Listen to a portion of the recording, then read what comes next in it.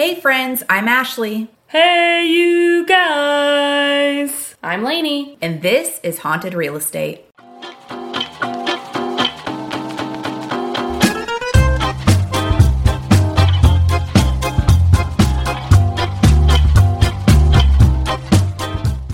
Today we will be talking about one of the most mysterious properties in LA. This property has a reputation for murder, suicide, and some really strange happenings. It's famous for housing Richard Ramirez, the Night Stalker. It was also the influence for American Horror Story Season 5 for the Hotel Cortez in LA. The Hotel Cortez was the hotel in American Horror Story. This is strange. This is the strange and sad history of the Hotel Cecil at 640 South Main Street, Los Angeles, California, 90014. Hotel Cecil is now called Stay on the Main. It has been rebranded and taken on a new look, but the location is the same. I have to say, I'm so excited. This is one of my favorites, even though it's really dark and sad. But from what I know of Hotel Cecil it's just so creepy. And I know we've talked about American Horror Story before when we did La Ree, but I feel like it keeps coming up. It does. This was in this La Ree. I was like, this is an American Horror Story. Did y'all see this in American Horror Story? I don't go there for inspiration. No. But it sounds like I do. No, I know you don't. But Haunted Real Estate, American Horror Story, it's just, we're all talking about scary stuff. So it just happens to collide. But I did love that season of American Horror Story. I know a lot of people did not. And then I also did read about one of the missing girl. So Elisa Lam. Yeah. Yes. Of course, she's in today's too. So my excitement is not because these people died. It's just so creepy. There's no, I don't know.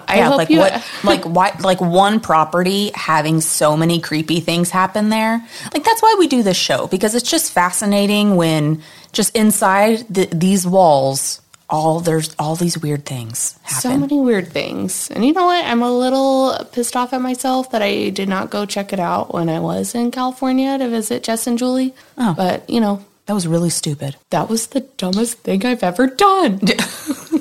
Well, then you're doing all right then. Okay, so Hotel Cecil was built in 1924 by hotelier William Banks Hanner and designed by Loy Lester Smith. It was meant to be for international businessmen and the upper-class socialites. The hotel costs $1 to $1.5 million to build. Today, that would be over $21 million to build. I was about to say, I know time changes what money is, but that seems so cheap for a hotel. Yeah, seeing as in LA, houses can easily cost more than that for 900 square feet. Absolutely. So, $21 million in today's money. It's 15 floors, 700 rooms with a marble lobby. Just really looked like old Hollywood. Cecil opened its doors in 1927 in downtown Los Angeles. The timing of this build was really unfortunate, though, because it was only 1929 that the U.S. and much of the world was plunged into the Great Depression. So, at this point, people started nicknaming the area around Cecil Skid Row, and it ended up housing thousands of homeless people. And 90 years later, the area is still in the territory of Skid Row, and still there's a lot of homeless people. Is the hotel still up and running today? It is, but it's called Stay on the Main. They tried to rebrand it because Hotel Cecil obviously has this crazy reputation. Yeah. So they began renting out rooms for cheap for short and long-term guests. They usually have single rooms with a shared bathroom, so it's kind of like a hybrid of a hotel and a hostel. I would hate to share a bathroom with a stranger. I know. And a lot of Airbnbs do that too.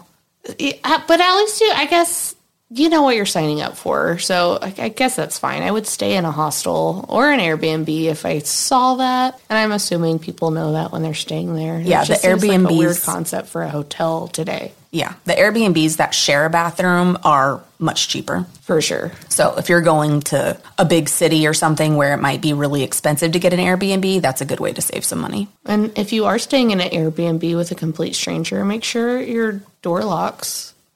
And have some pepper spray just in case, because people be crazy. People are crazy. So in the 1930s, this property quickly gained a reputation for being a hangout for criminals, dealers, junkies, and more.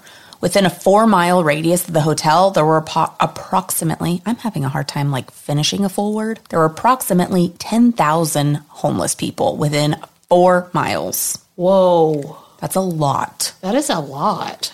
So the hotel itself started to become infamous for murders and suicides in the building. In the 1930s alone, there were 6 suicides, and these deaths ranged from self-poisoning, shooting, throats being slit, and one jumping from a window. Someone slit their own throat? Yes. Oh. So this hotel has a very dark past. Now, let's get into the details. So people believe this hotel to be a magnet for sinister activity.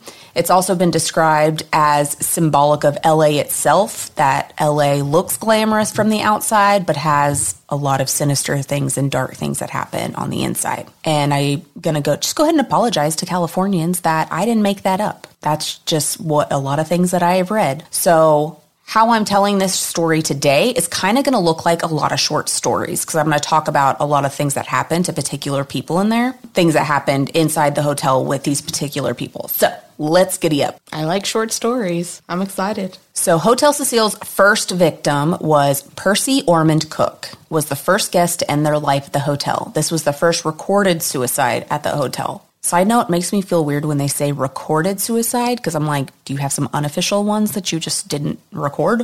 Yeah, that's weird. Yeah. First recorded suicide at the hotel was January 22nd, 1927, which again was the year it opened. Insider.com said that he was in real estate. He was in a rough patch in his marriage and tried to reconnect with his family, his wife, his son, but was unsuccessful. So he shot himself in the head in his hotel room and died. That is so sad. That is sad. That makes me feel I feel really guilty that I really just went to Hot Chick. That is so sad. It is guilty. Sad. I hate anything with suicide. It's so sad, and just it sounds like his life was really hard. Yeah. And also, what a way to open a hotel. Grand opening. Yeah, not a good start. 1931 is the second recorded suicide, W.K. Norton. He overdosed on pills. Another article said poisonous pills. 1937, Lewis Borden, an Army sergeant, took his life with a razor blade to the throat. I'm sorry, can we go back to poisonous pills? What are poison pills? Maybe it was like cyanide or something. Oh, it comes in pill form? It just said poisonous pills. Oh, okay. In 1938, Roy Thompson, a Marine, jumped from the building and landed on the skylight of the neighboring building. So within about 10 years of the hotel's opening, there were already several deaths. And I don't know what the average is for a hotel, but it just feels like a lot. It's a little bit extra. Seems like it. Could you imagine looking up at the skylight and then seeing somebody's body fall down on top of it? No, that's terrifying. That's terrifying. I hope I never see a dead body. Right. Same. Other deaths include guests that have fallen from the building. These were just labels as the cause of death, like fell from the building, but not noted as suicide or accident. It could have been either. Oh, gosh. That's like that's like how I would die. She just fell off. She tripped. Lainey tripped. Yeah. So there's at least 8 that we know of that have fallen from the building. Grace Margot in 1938, Robert Smith in 1947, Helen Gurney in 1954, Julia Frances Moore in 1962, Allison Lowell in 1975, and 2 men that have not been identified. One fell from the building in 1992 and the other in 2015. Oh, wow. I didn't know we were going up to 2015. Yep. September 1944, Dorothy Jean Purcell was a guest at the hotel staying with Ben Levine, who was a shoe salesman.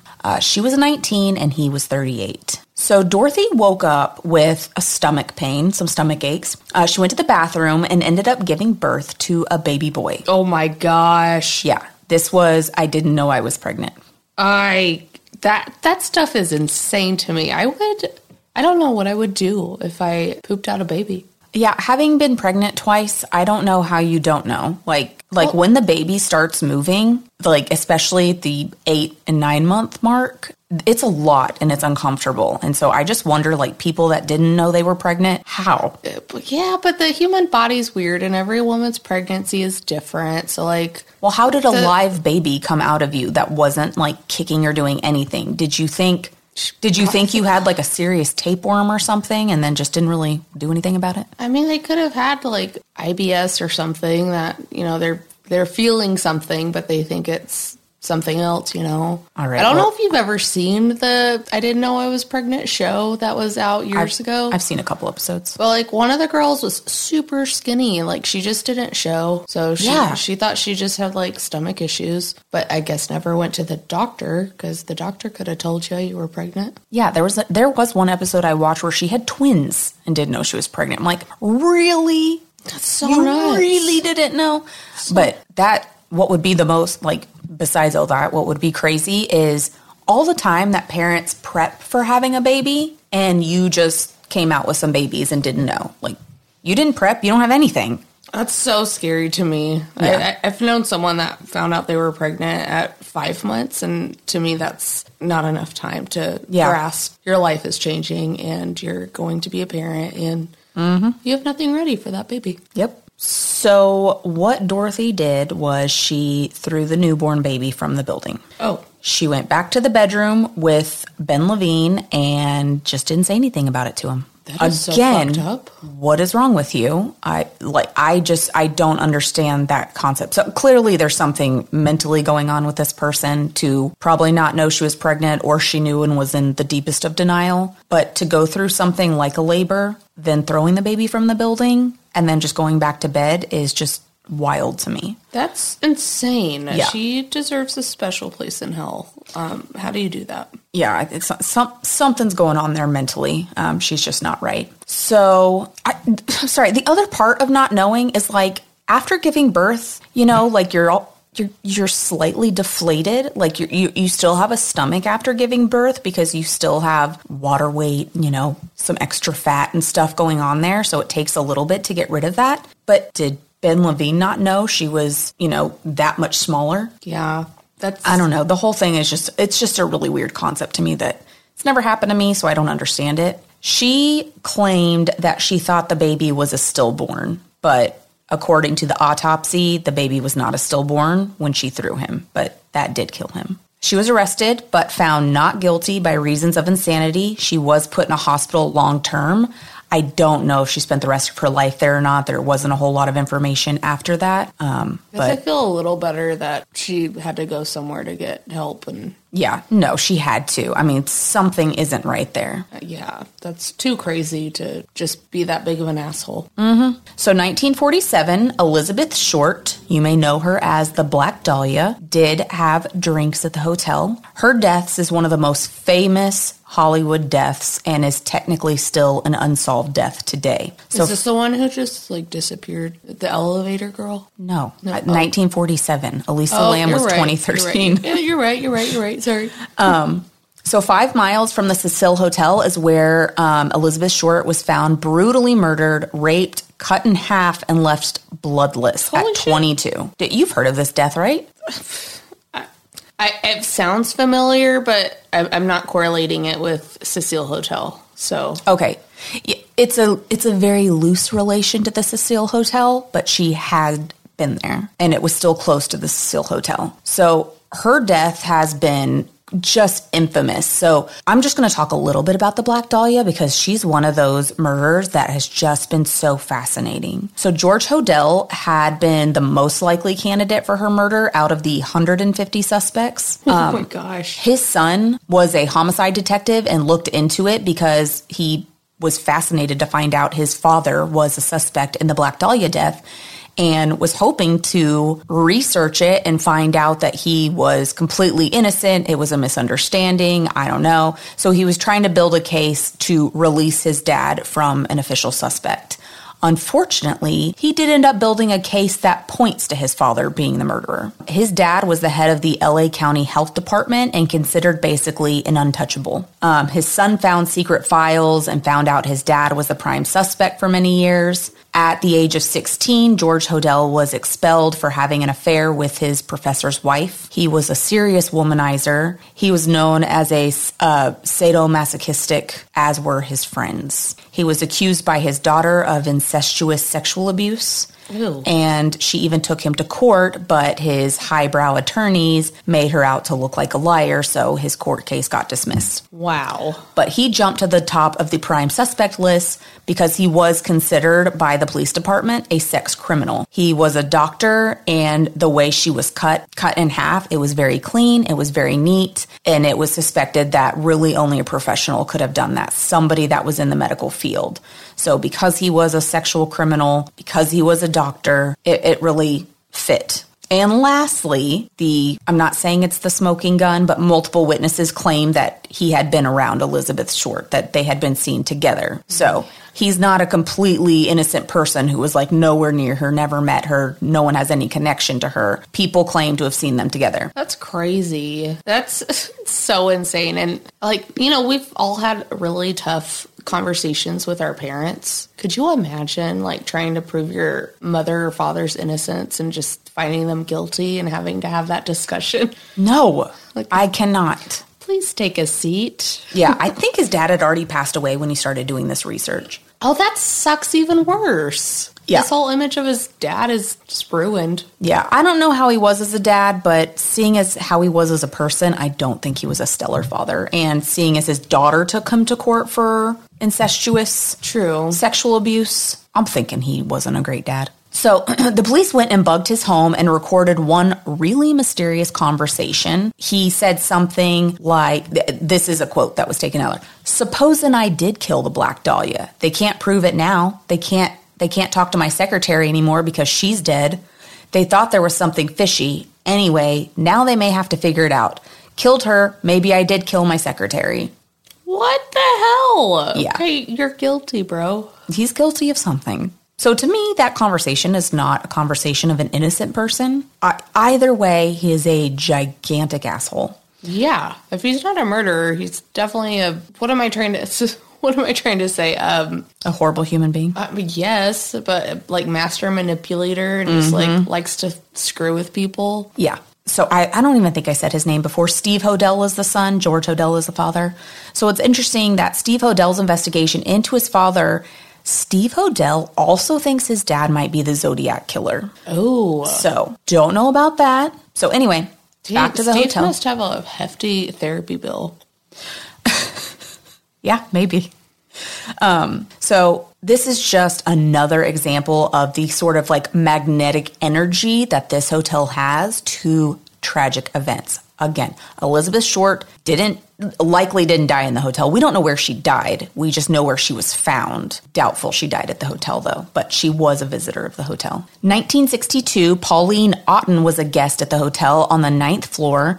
She was 27 years old. She was planning to take her life. A note was found to her husband. When she jumped, a 65-year-old man named George Gianni was walking, and she came down on top of him, inadvertently taking both lives. Oh, that really is bad luck for him. Yes. Sad. 1964, the hotel had a longtime resident, Pigeon Goldie. Her real name was Goldie Rogers Osgood, but she was known to feed pigeons at MacArthur Park and earned herself the nickname Pigeon Goldie. Sounds like a really adorable old lady. I know. I want to be neighbors with her. I know. Pigeon Goldie. Pigeon Goldie was a retired telemarketer and 79 years old at the time of her passing. She was living at the hotel where on January 4th, 1964, she was found dead. Now, friends say they talked to her just minutes before she was killed. She was found beaten, stabbed, raped, and choked with a rag and robbed. Oh my gosh. Next to her body was her Dodgers hat and a bag of birdseed. Oh my goodness. How old was she? 79. Oh my gosh. That's so sad. One man was arrested hours after the murder, but because he had been seen at the park around the time where she was feeding the birds and had blood-stained clothes, but he was released later due to the lack of evidence, and today her murder is still unsolved. Wow. Now, this next one is one of our bigger ones. So in the 1980s, Richard Ramirez, the Night Stalker, Cecile's most notorious guest, stayed there. He was born in Texas, 1960, lived much of his life in Los Angeles. In the midst of his murder spree, he spent weeks at the Hotel Cecil in room 1419. So, this is one of the top floors. They believed he committed at least one murder while a guest at the hotel, but to our knowledge, didn't murder anyone at the hotel. He was a serial killer, serial rapist, and a thief. This guy is a complete heinous creature, and he's an interesting murderer because he's one of those that does not have a pattern. He killed and raped whomever. Yeah, he doesn't fit the, regular serial killer bill of focusing on a certain type. Yeah, his first murder was to a 79-year-old widow, and then he didn't kill again for 8 months. But he would invade homes and steal, but enjoyed torture and murder. He left satanic symbols on his victims, which, of course, this is also around the same time of the satanic panic, getting into the 80s. His crimes literally did create a panic in Los Angeles, and there was suddenly a high surge in gun sales. So my favorite part of Richard Ramirez's story, though, is how he was caught. So first of all, if you've not seen this basket of turds, what he looks like, he has a very distinct face. He has the highest cheekbones on the planet. Have you seen him? I'm looking him up right now. I know about him. Again, my memory sucks. Yes. So I got to look up stuff. No, he has insane cheekbones. God. What a waste. Wow. What a waste. So when the police put out a picture of him, people all over LA freaked out. Everybody was looking for him, and he was finally spotted in a neighborhood trying to break into a car, and a crowd surrounded him to trap him and beat the shit out of him until the police came. That's my favorite. I love how he was caught. I know. A community just rallied together because people were so scared. And when they saw him, they were freaked out. And so they were circling him, would not let him get away until the police came to pick him up. I would do the same thing, though. I would be screaming bloody murder, have a baseball bat in my hand, circling him like a shark. A predator. Yeah. Yes. You were not stepping away, sir. So ultimately, Richard Ramirez was convicted of 13 murders, and the judge said about his crimes that he showed cruelty, callousness, and viciousness beyond any human understanding. His whole ordeal cost the taxpayers $1.5 million. He wasn't charged with all the murders due to lack of evidence, and that's one of the things that lawyers and lawyers, you have to be careful when you're trying to convict people of these crimes, because if you convict them of crimes that you might not have evidence that they committed, you don't want everything to get dropped. You have to be careful about how you do this. So he showed no signs of remorse at any point after his conviction. He literally wanted to be known as the greatest serial killer and servant of Satan. And he also did I think he said Hail Satan in the courtroom. Yeah. So he was a real tool in the toolbox. Sorry, did not mean to interrupt. No, you're fine. But people like him is when I really wish their punishment was everything they did to people. Yes. You deserve the Hammurabi's worst. Code. Yes. Not just a death sentence, just get put to sleep. Yeah. He did, oh gosh. Oh, never mind. I did write it down. So he died in 2013 on death row at San Quentin State Prison of cancer. I cannot remember what kind of cancer he had, though, because I know it really affected, he was deteriorating physically. Well, his teeth were already messed up. It probably started in his mouth. I don't think it did. I thought it was liver cancer or something. His soul cancer. Because I think he had that jaundice look for a while. Oh, yes, he did. I do remember that. He okay. did. I hope it was painful. I'm sure it was. Richard. Mm-hmm. Dick. Oh, wait, yeah. Richard is Dick. Yes. Oh, my gosh. There was a shirt that said, "Don't be a Richard," and I stared at that for so long, are they talking about Richard from Friends? Oh, and I literally asked Casey that, is this Richard from Friends? Is that an expression? He was like, "It means Dick, Ashley." I was like, oh. That is so funny. Jokes above my head, I guess. I had a coworker named Richard, and I walked in and was just like, "Sup, Dick." He did not appreciate it. I'm sure he didn't, if that's not something he goes by. He does. That's what I think of, though. And, I suck in social situations sometimes. Yes. And I'm always talking, so there's a lot of suckage going on. And sorry, everybody.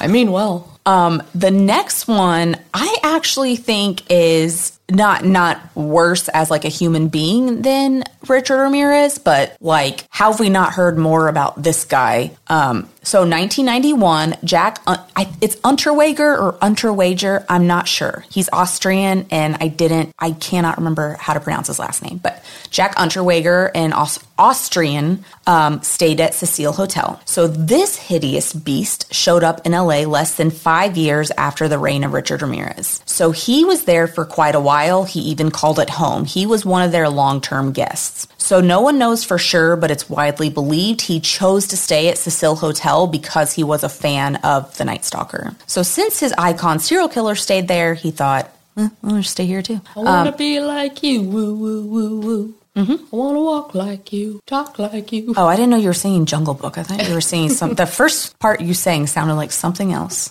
So here's the backstory on this fella. Jack was born in 1950 in Austria. His mother was a sex worker, abandoned him at a young age. Supposedly his aunt was also a sex worker, but she was killed by a client. He turned to crime early and was arrested at 16 for assaulting a sex worker. In 1976, this guy was arrested for the murder of Margaret Schaefer. He was sentenced to life in prison.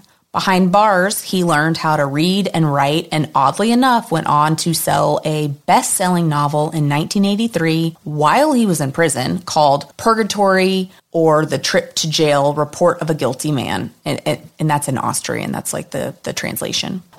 This book just convinced the parole board that he was a changed man, because it really did. It became a best-selling novel. This guy cannot still be a criminal and be capable of writing a best-selling novel. He must be reformed. People are capable of doing anything, everything you can't even think of. So let's not. Do you know about the book? Is it a good book? Obviously, it's best-selling. But I'm not giving that any of my attention. But yes. It's a best-selling novel.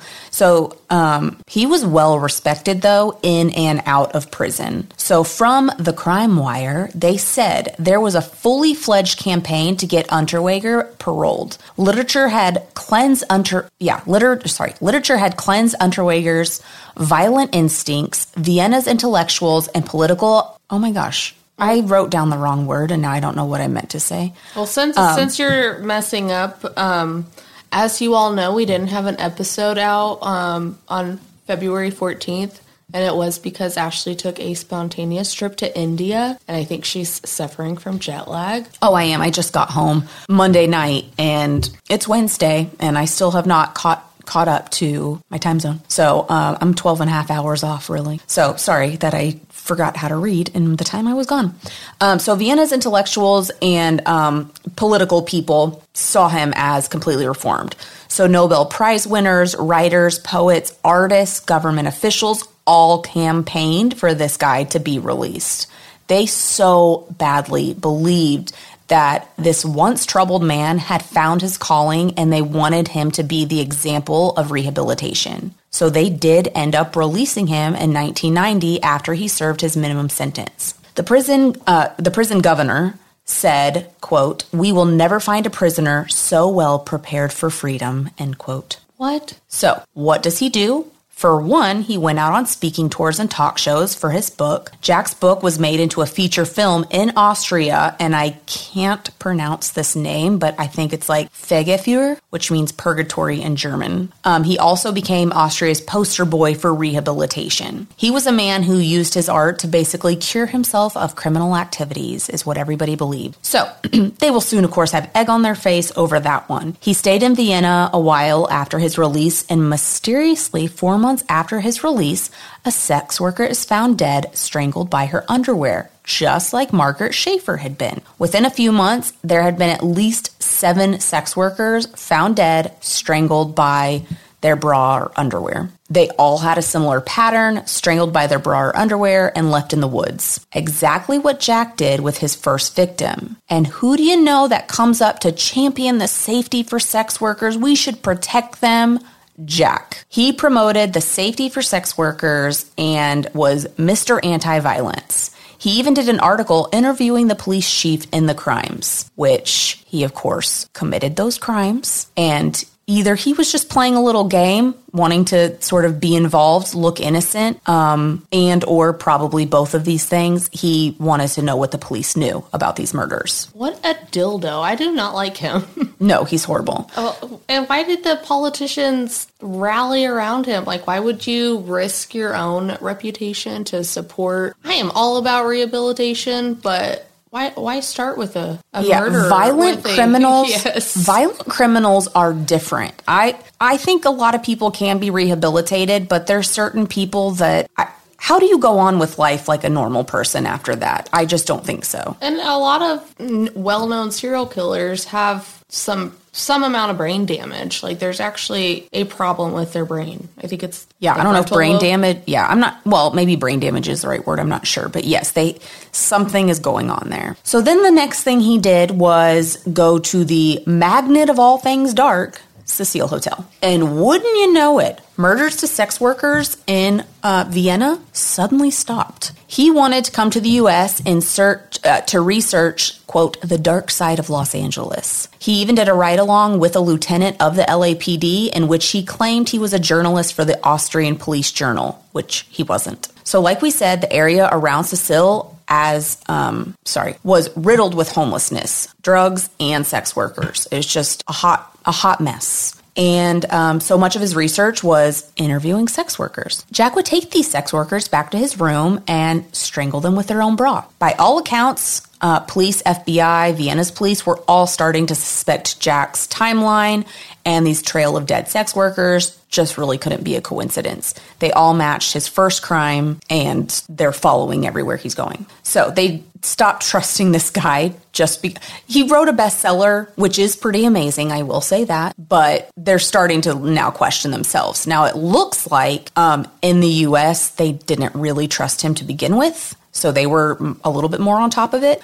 So he was put under surveillance, and detectives watched him like a hawk. So while at Hotel Cecil, he was robbed, so he did decide to leave. One article said that he had stalked, manipulated, and seduced a young receptionist who worked there. She agreed to travel out of the country with him. So he did leave the country for a little while. Finally, around 1992, there was a mountain of evidence against him, and they were ready to arrest him. He started to know that something was up, so he did lead the investigators on a chase. He fled from LA to Switzerland to Paris, and then Paris to Miami. He decided to come back to the U.S. for some reason, where he was eventually caught February 27th, 1992. So that seems like such a dumb move. Like, I'm glad he got caught, but why would you come back to the U.S.? Yeah, we really depend on these criminals to make a dumb move. You just have to, keep hopping, I guess. I don't know. But I think it's also ego. I think that's a big part of it. You're a narcissistic psycho. Yeah. And for some reason you think you're not going to get caught. You think you're you're such a mastermind. I don't know. Yeah. And he's also like a gross weirdo kind of pervert, and there's lots of hot babes in Miami. So yeah. So what's kind of funny, though, knowing that he was this narcissist, they got him by stroking his ego. They told him that they were from Success Magazine and wanted to hear his story, and they'd pay him $10,000. And since he loves, hearing himself talk and loves being in the spotlight, he gobbled up that bait and went right into the hands of the U.S. Marshals. He was then extradited to Austria, where he stood trial. Again, many of his former supporters rallied on his side, swearing there was just no way he could have killed these women. And I think part of that was also not wanting to believe that somebody you've heavily supported turned into a criminal. So many women showed up to this trial in tears because they also desperately wanted to believe in his innocence. But there were women that testified against him, contradicting this well-behaved, tender man. They said, no, he's violent, and painted this completely different picture, probably a more accurate picture of who he really was inside. Man, I know we're doing haunted real estate, so we need to focus on properties, but I would love to do a deep dive into the crazy bitches that obsess over serial killers and write them letters and visit them. You want to write them letters and visit them? Ew, no. Oh, I thought that's what you were saying. I'd love to investigate them and write them letters and visit them. No, I would rather not speak to one ever. But Yeah. But no, just the love and obsession that some women and men, I'm sure, have for serial killers. Just like, it's just insane to me. Like, what is wrong with you to where you want that in your life? I think it's the idea that you want somebody to change for you. Like, they're going to fall in love with you and you somehow, like, I don't know. I'm just kind of guesstimating here. But especially, I mean, look at Ted Bundy. Women drooled over that guy and he violently killed women. I think there's something in those women's minds that, like, you want to change them. I think that's a possibility, but I also think that there's got to be something really messed up in their head to where maybe they want to get hurt or they like the risk of it. Yeah. Like, he's a dangerous man. Like, I want to see how far I can get. I don't know. That's why I think it'd be interesting to really look into them. I've never read anything or watched anything about. Frasier said something funny like that. He's like, murderers on death row can literally get dates, and I can't even scare one up to go out to dinner with me. It's like, part of that is true. So true. What about that is like making this man more attractive? 'Cause I'm telling you, that is not my dating pool. That's crazy. Murder most foul.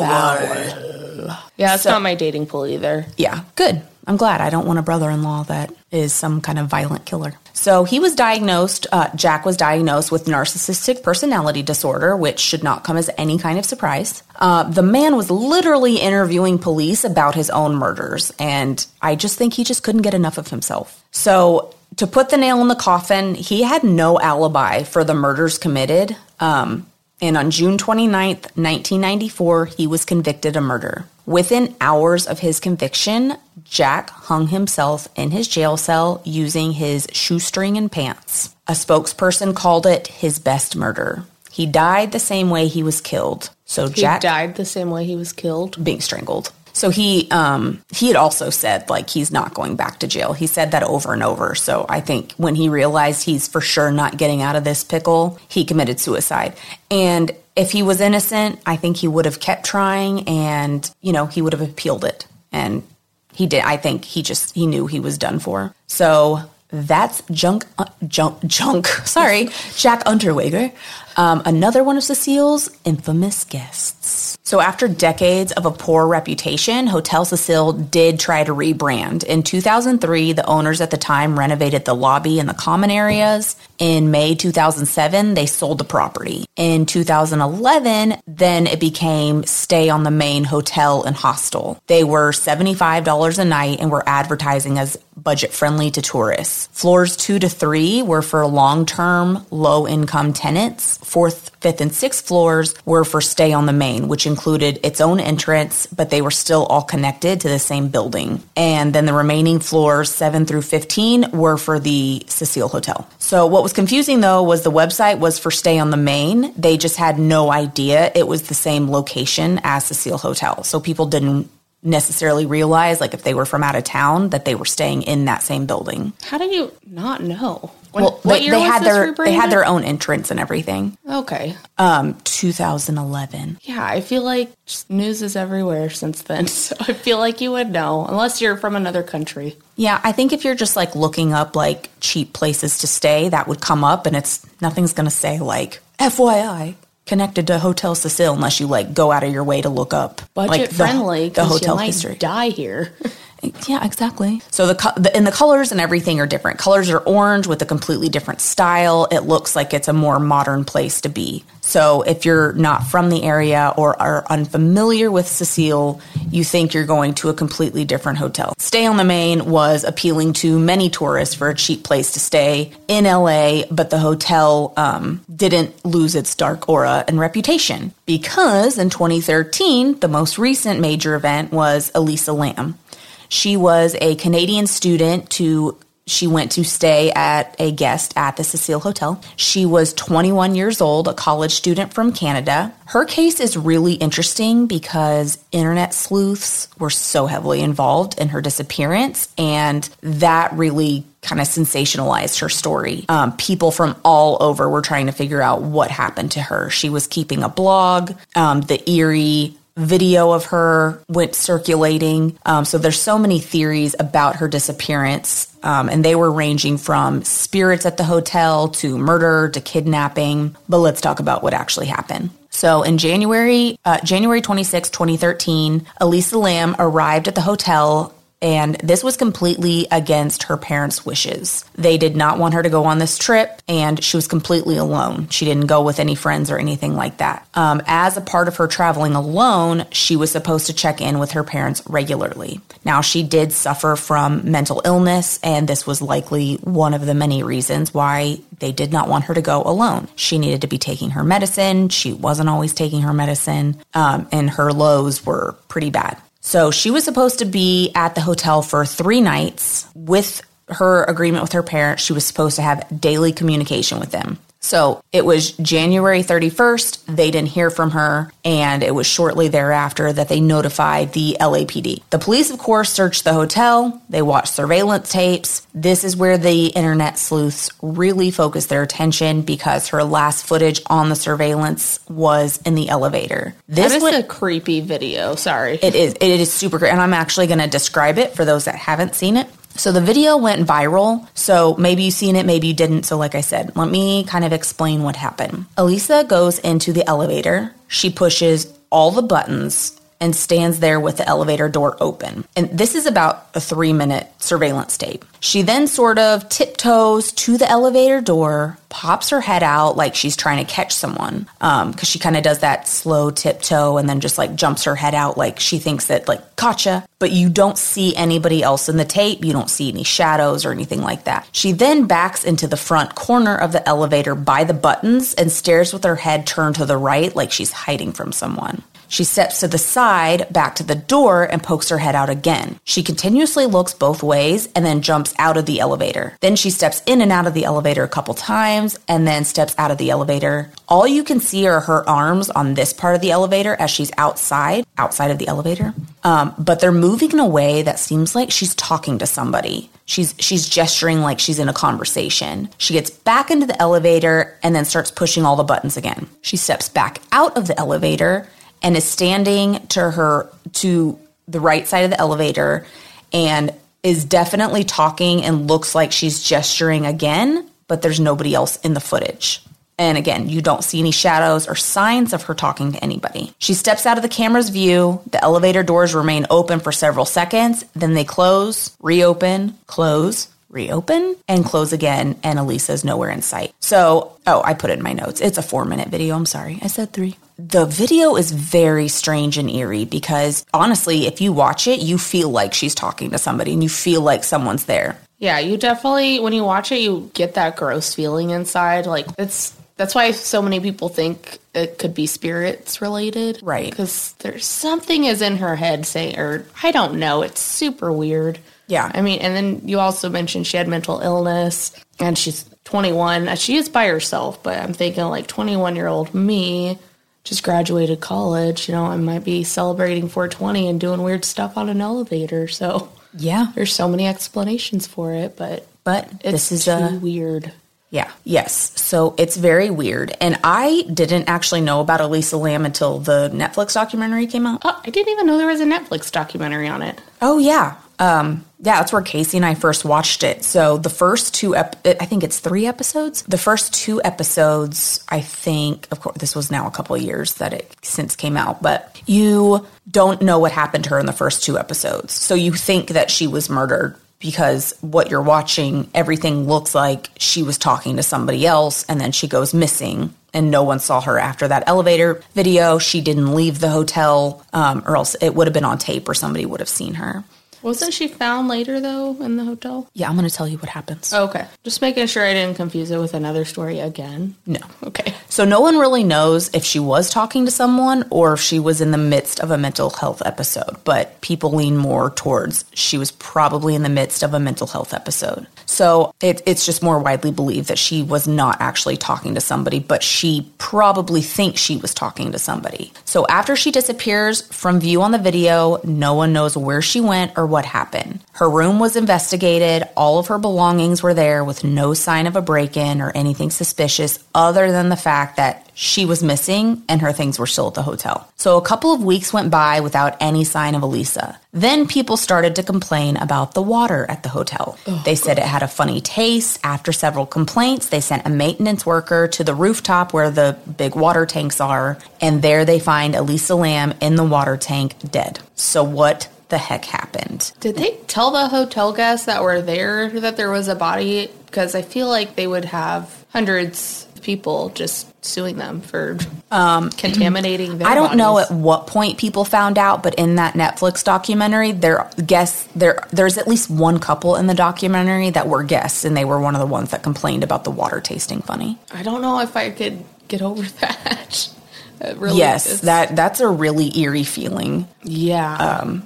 To know that you were drinking out of that. I don't know why it reminds me of cabin fever. Totally different. Oh my But gosh. it's just the contaminated water making everyone sick. Yeah, but there was a dead body in there, right? Yeah, but that was like a diseased person. Yeah. No, it was pretty I mean, gross. their skin started falling off. This is Yeah. not what happened. No.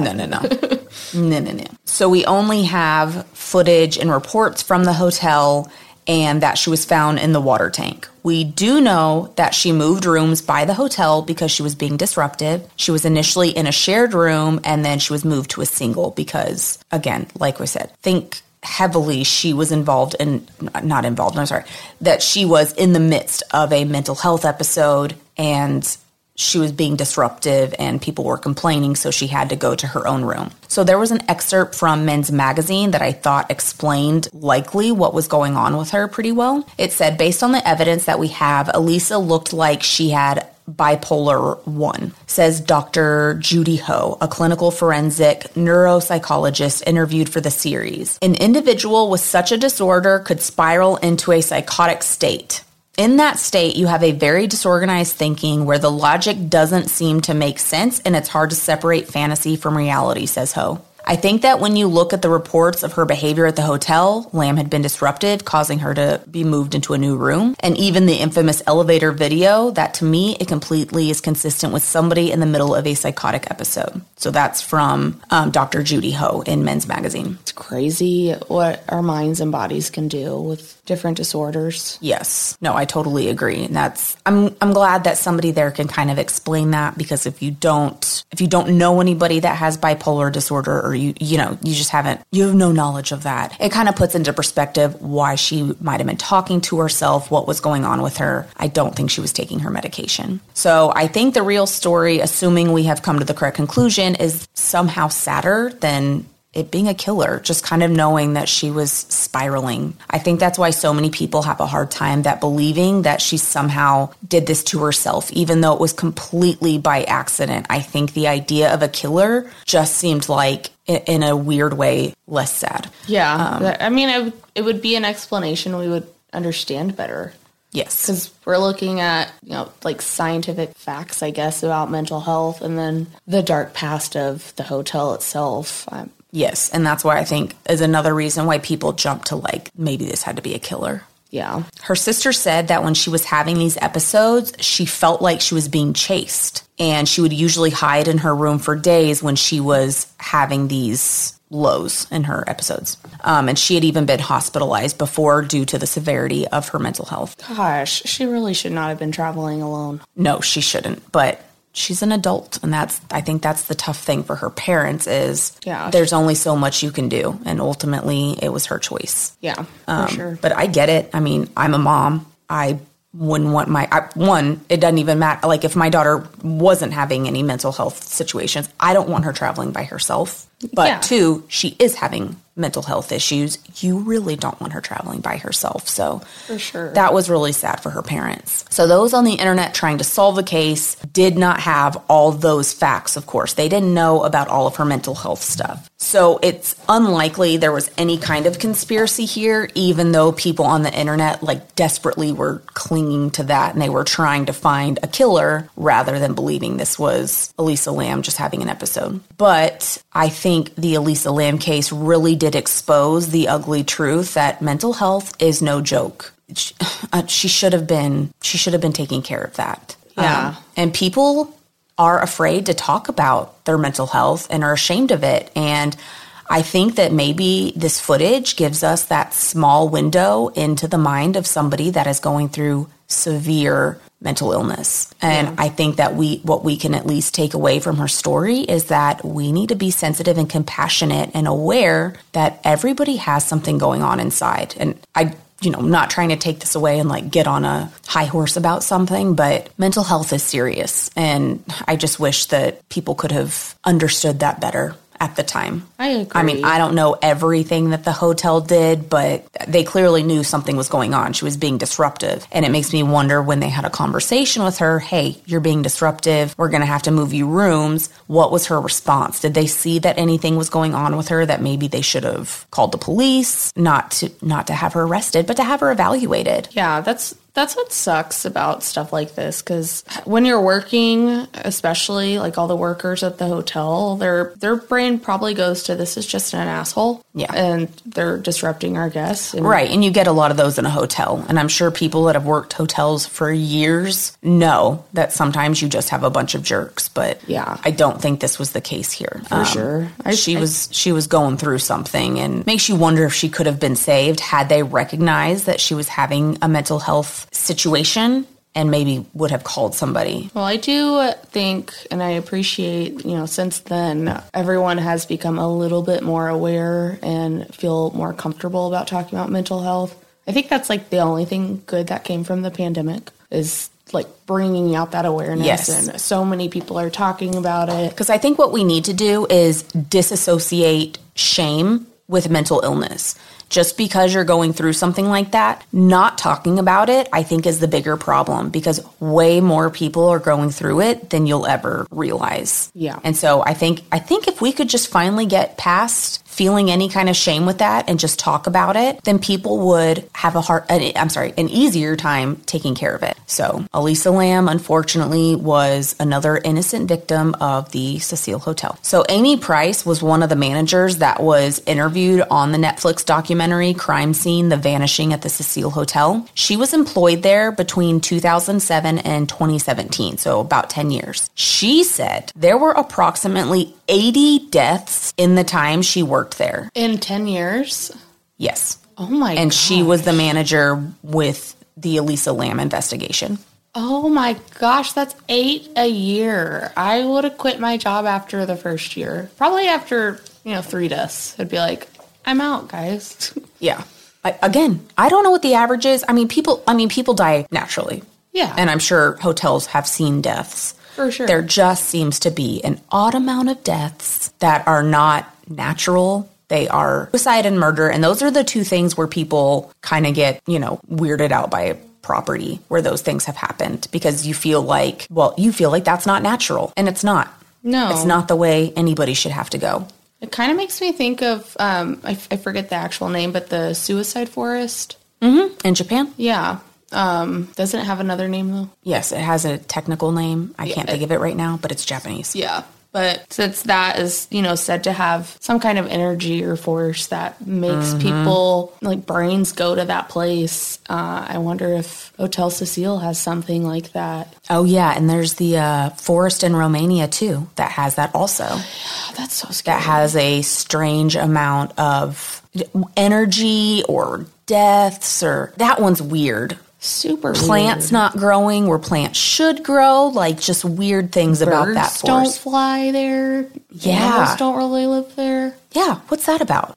Right? I mean, I'm all about saving the planet and save the trees, but like, why don't we nuke that place and see what's underground? Like, no, let's what find are you out talking what's about? happening. No, let's I'm not kidding. nuke it. I'm really, saying let's leave it alone. It's something I really want to know the answer to, and I'm never going to. So I just have to accept that. Yeah. No, I agree. Let's not look under that rock and see what's there. I don't want to know. I do and I don't. The curious part of me does, but there's just been so many weird things that happen in those kinds of forests that I'm not going to be the one to do it. But kudos to those that want to. So today, the Cecil Hotel has undergone many changes. In 2014, the property sold for $30 million. Did Nicolas Cage buy it? No. February 2017, LA City Council declared Hotel Cecil a landmark. At that time, it closed and reopened again December 2021 as low-income housing. Hotel Cecil Apartments, working in partnership with Skid Row Housing Trust. So today it is affordable housing. There are now 600 units that are 160 to 175 square feet, and bathrooms and kitchen are common areas. So they share them. So it's 160 to 175 square foot bedroom/living spaces, private, and then kitchen and common areas are shared. So they offer case management and security guards on site. Rent ranges from $900 to $1,200 a month, and Section 8 vouchers are allowed, which are like the government helps pay for portions for certain people. So for LA, that is low. That's very low rent. Oh my gosh, absolutely. I mean, even for Houston,